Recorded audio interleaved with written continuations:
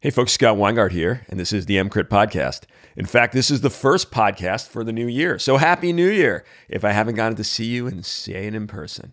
All right, today we're talking about AVAPS, Average Volume Assured Pressure Support. What the hell is that? You should know. It's a mode that may be utile for you when you have a patient with hypercapnic respiratory failure. And yet, my guess is you probably haven't heard of it. I mean, I'm sure some of my ED critical care buddies have, but most of you out there are like, AVAPS, what the hell's that? And yet, it is a very good mode for certain patient populations. So that's what we're going to be talking about today. And I'm joined with one of my former fellows, Alex Bracey, great guy, one of my buddies, and we're going to have a good chat about AVAPS. And then at the end, I'll talk about some of the papers and such like that. All right, so let's roll right into it. Now, if you're hearing this part, it means you're listening to the free version of this podcast. And I'm going to give you the whole thing. I'm not going to cut it off. I really kind of hate that. But, you know, you could avoid me having to make that decision by doing the best thing for your critically ill patients, your sick patients in the ED, for your knowledge base of resuscitation and acute critical care by actually signing up as a member of the EMCrit podcast. It's cheap. It's easy. You get CME, you write it off on your taxes or you use your CME funds for it. And all of a sudden you're exposed to 60 journals worth of critical care every month, the most cutting edge treatment for your really sick patients, the capability of going beyond the basics in emergency medicine and really doing cutting edge critical care. So just come on over to emcrit.org/join. That's emcrit.org/join and consider becoming a member so you don't have to deal with these silly messages every friggin' 2 weeks. All right, now we can really roll into it. So who are you and what do you do? I'm Alex Bracey. I'm an ED physician and resuscitationist at Albany Medical Center. And I'm also the program director at the Resuscitation and Emergency Critical Care Fellowship up here. There you go. And what are we talking about today? We're going to be talking about AVAPS, or Average Volume Assured Pressure Support, on the BiPAP. All right, what the hell is that? So you know how the BiPAP has a machine that we plug on people's faces all the time when they come in and they're hypoxic or they're encephalopathic, and we're trying to either pre-oxygenate them or see where we can get them without having to intubate these folks. So we have this traditional mode where we set the IPAP, we set the EPAP, we feel great about ourselves. We maybe get a tidal volume of something that we're looking at or not, and hope for the best when we check on them in the next 30 minutes. So AVAPS is different in that you set, instead of setting an IPAP or an EPAP, which you do in theory, you do ostensibly, you set a target tidal volume that you want your patient to receive with each breath. And then the machine does the work of adding the pressure to achieve that tidal volume up to a limit. So the benefit there being it's possible to get the tidal volumes that you want without having to do as much work. Yeah, most people, like there's 3 levels of this. Like most people are just like 10 and 5 and that's it. That's how BiPAP works, as if It's like a single setting device. And obviously that'll be salutary for some patients, but it's not really customized to what the hell's going on. And then level 2 is people are locked into this mode, what is essentially pressure support and PEEP, though they'll have different names for it in the BiPAP world. And they might understand the individual adjustments, that the inspiratory pressure is your minute ventilation and the expiratory pressure is your PEEP, in essence, for oxygenation, and they'll play with that. Now, we're really talking about a third level here, which is breaking out of that paradigm of there's just one mode and now actually having some options, not just in settings, but in mode as well. So when would you choose AVAPS over standard IPAP, EPAP, BiPAP? Yeah, absolutely. And I think that the small amount of literature that exists on this topic supports the idea that this probably got its greatest utility in those who come in and either you have a very strong suspicion or confirmed suspicion that they're encephalopathic from a hypercapnia. So that particularly those with COPD. And one thing that I like to point out, especially to my residents, is that a lot of the time we get in our mind in emergency medicine that we have only moments to take someone's airway if they're obtunded or maybe they can't participate in their own respiratory drive to an effective extent. But certainly this was in play before I was a practicing physician. Since my residency and fellowship, BiPAP has been a major feature of this. And it just buys you all kinds of time at the absolute minimum. And a lot of the time it can recover people that would otherwise not have been salvageable without being intubated. In the case of the encephalopathic patient from hypercapnia, we all know this, we all experience this, where you can slap the BiPAP on their face and you can set the 10/5, see their tidal volumes be 150 or 250 and get nowhere. And then ultimately it becomes a foregone conclusion that you're going to end up intubating these people. Or if you're a more aggressive, like you pointed out, you'll be the kind of person who goes in there and sets the IPAP to starting at 15 and watches the tidal volume and you aggressively up titrate from there. But I really think this has probably the greatest utility for most people who are either learning to use their BiPAP or have a little bit less experience with the BiPAP, and they're not actively, or an extraordinarily busy department, which is certainly common today, where you put the BiPAP on and you set the tidal volume that you want and allow the machine to do the work. And this has all kinds of advantages, particularly if the patient starts to wake up. They're not going to get the same enormous volume that they were getting when they were obtunded. Or if they move positions, there's, again, the adjustment in volume there will account for that position change. So it really has utility in the patient who will get better as time goes on from their illness, and that illness will be corrected with the machine that is the BiPAP. Yeah, I love it. Bracey, is it fair to think about this is essentially just PRVC on a non-invasive machine? Is that correct? 100% true. Yeah, it is. It arose by another name. Oh, right. Fair. Now, the other mistake people make, because they could choose a adequate tidal volume, and I don't think people appreciate that for these hypercapnic encephalopathy patients, they also need an increase in their minute ventilation. And so you need a respiratory rate for these patients as well. Is that an option on AVAPS? Absolutely. Yeah. And thank you for pointing that out. It's an option on both BiPAP with traditional settings, we'll call it, and AVAPS. It is one of the settings that you can titrate. Setting the respiratory rate is certainly an element of it, especially when a lot of these encephalopathic patients from hypercapnia will come in almost entirely obtunded or with a minimal respiratory drive. And that setting in particular is often just ignored. And I could be wrong, and this could be entirely event dependent, but most of these default to a backup rate of about 10. Which is the backup rate's always there. And I think RT, depending on the place, will put them on a mode that actually has a respiratory rate. But in classic BiPAP, it's just supposed to be a pure demand mode. And if the backup hits it all rather than just alarming, that should be used as a backup, not as desired setting. Yeah. I love the idea for these patients with type 2 respiratory failure, where you really care about the CO2, not the oxygenation, to be able to really dial in the minute ventilation you're looking for. And that has to be a hyperventilatory minute volume. You can't go with just normal, because that's what brought them there in the first place. You got to start chipping away at that CO2. So if you had one of these patients, let's say they have 130 PA CO2, they're schlogged, what kind of settings would you put them on AVAPS? Yeah, so I'm usually, when I go in and I'm obviously doing my evaluation of the person, let's just pretend that this is somebody who's got at least ideal circumstances for a face mask. I think they're not like an enormous Christmas Santa beard, which of course most of these people are, but just ideally to take at least that portion out of the equation. I'm typically aiming in your average sized person, again, average height person, which is what the tidal volumes are based off of. I'm usually shooting for something like 500 of a tidal volume. And I start the respiratory rate pretty aggressively. I think maybe it's not that aggressive. I start about 20, and I'm looking for things that need to be looked for, things like breath stacking and augmentation and the full exhalation and the like.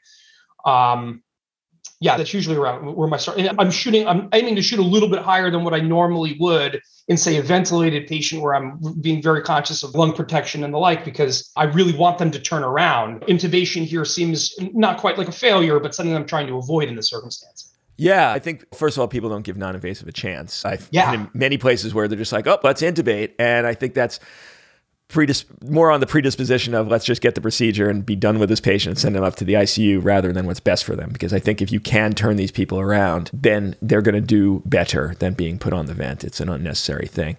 And okay, so is there literature support for this at all, Bracey? What do we got out there? What's the level of evidence? Yeah, when I originally looked at this, there was just about nothing, and there was all observational studies and case reports. And actually, most of the literature out there is in support of a chronically vented person with obesity, hypoventilation syndrome.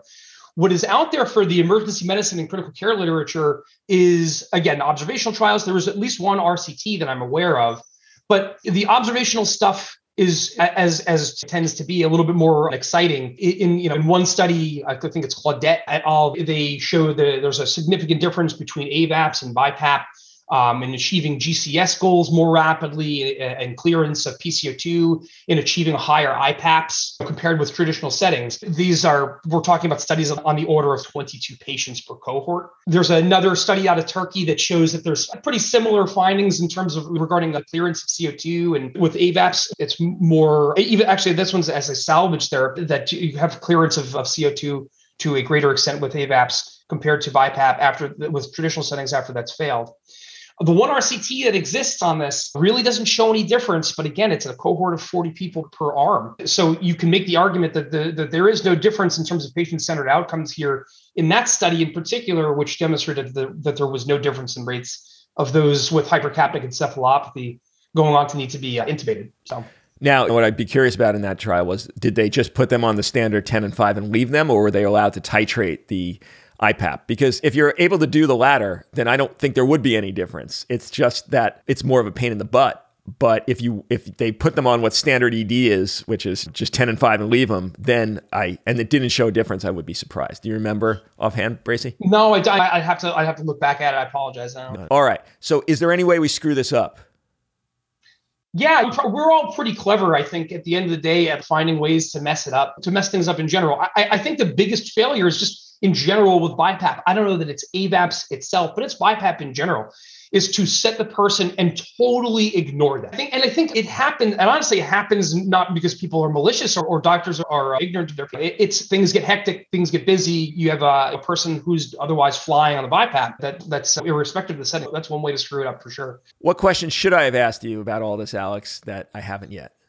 No, I think that the biggest question is, for me anyway, at this point, is why even bother with this? And I actually think that if you were to make me choose which setting that I could actively titrate, or I could use actively titrate the IPAP and the EPAP, the respiratory rate, et cetera, if versus using AVAPS, I think I would advocate for using AVAPS if all things are equal. And I think at the absolute minimum they are. There's no difference.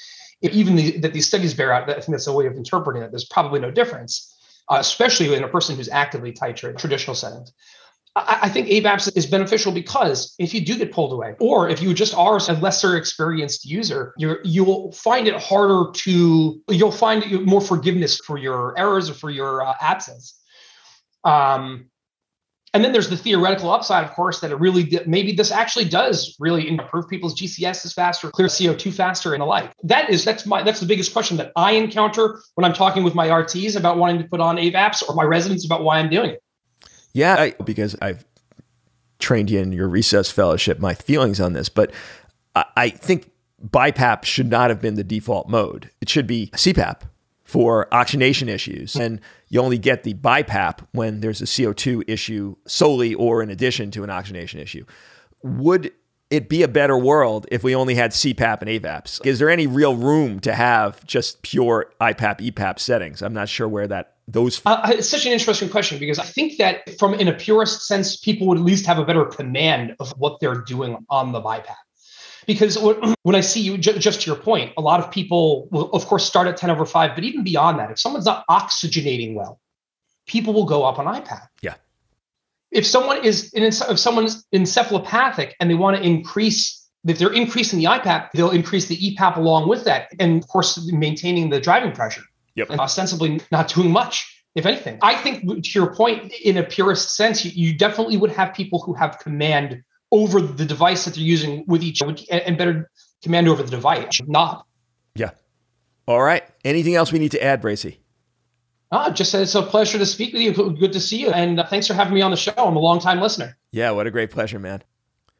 So there you go. There's the podcast episode on AVAPS. So what do I think at the end? All right, first of all, let's be really clear. The literature base on this mode is not fantastic. I mean, there's the literature base on any of it is not fantastic in the non-invasive world, but it's really lacking here for AVAPS. Now, the papers that are out there do show a benefit for parameters for time to clearance of CO2. They're not showing any patient-important outcomes yet. There's no studies big enough to actually do that. And I will say, though, that the minimal differences positive towards AVAPS you see, I think would be very different if they did the trial that should be done, which is they put one set of patients on AVAP in the ED, AVAPS, and the other set of patients on 10 and 5, spontaneous timed, and just leave them there with no titration, which is what I think happens in almost every ED. And then I think you'd see patient-important differences, because these studies, they were actually titrating up until they achieved the tidal volumes that they were looking for.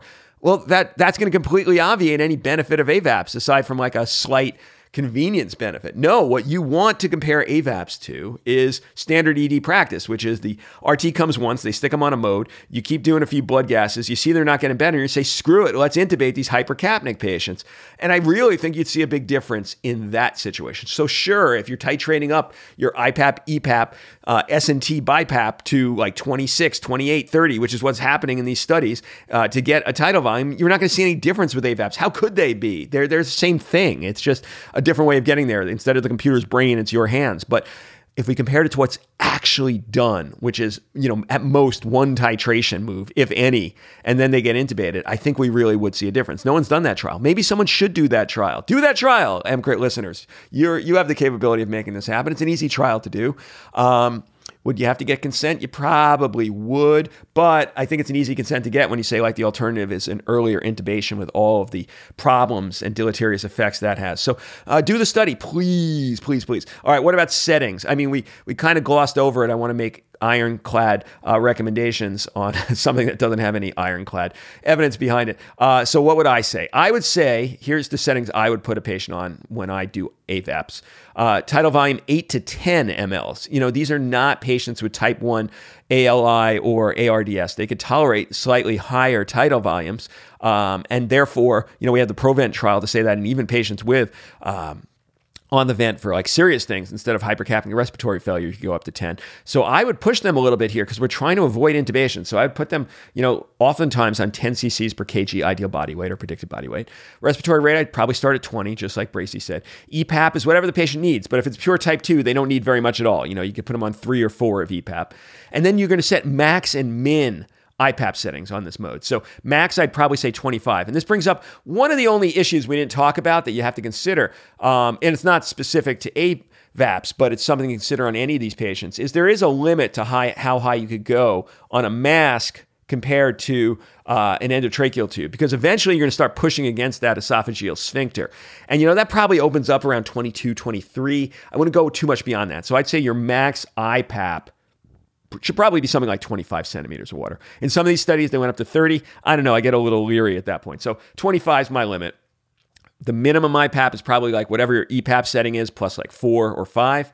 FiO2 is whatever you need. So there's your settings. You can take a look at the papers. I put them all in the show notes, the ones that are relevant that Bracey and I found. What else could I tell you? I do think this is a thing that will be useful to have in your back pocket next time you get a patient with that hypercapnic encephalopathy. Most of these patients are reversible. Now, the key thing to understand is that once you reverse them, once you get a CO2 there where you want it, and you're not trying to shoot for normal. Most of these patients live at like 60, 65. So shoot for when the pH starts approaching normal, not when your CO2 starts approaching normal. That'll give you your patient's baseline. When you get there, you can't take them off the BiPAP. They'll go right back to where they were. Whatever nidus was driving them to be hypercapnic will remain that way. So, you have to treat whatever's going on, whether it's a pneumonia or what have you. I would leave them on that BiPAP, even as they're better, even as they're awake, for at least a day or two, which means they probably should be in the ICU. If you have like a step-down bed or some kind of respiratory care unit that's lower than the ICU where they get careful monitoring, that's great. But I'd be really worried to stick these patients on the floor with these, because there's a very good chance they'll fall backwards unless people are actually watching them. So I don't think this is a way to avoid the ICU. I think this is a way to avoid the tube, but they still should probably be going to a high level of care and remain on that AVAPS or some form of inspiratory support, non-invasive positive pressure ventilation for at least, 24, 48 hours at least.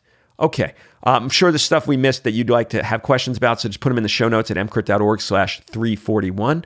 And until next time, this has been Scott Weingart for the EMCrit podcast saying bye-bye. Now, before I go, I like to put a little plug here for the coaching I do at my company, Medicine Coaching. And what we do there is I deal with all sorts of issues. People who've taken on new leadership positions, people who are burnt out and feeling so crispy that they're thinking, I need to leave or I'm going to not be able to handle life anymore in this job. Well, maybe there's some things we could do to keep your paycheck coming, keep the job you trained for so long and still be happy there. Because that's what it's about, is being happy and fun during your shifts. I mean, it's still hard work, but we should be having fun. If you're not having fun, contact me for coaching. You should be having fun. We can figure out a way to get you into a state of flow, a state of fun during your shifts. Or maybe it's a habit you want to break. People are writing you bad recommendations and patient evaluations and such, and it's not looking so good for you. We could talk about that. There's a multiplicity of things that I coach people on, but basically any issues you're having in emergency medicine or critical care would be something that we could talk about working on. So if you're interested in that, just come on over to EMCrit.org/coaching. That's EMCrit.org/coaching. I will talk to you soon.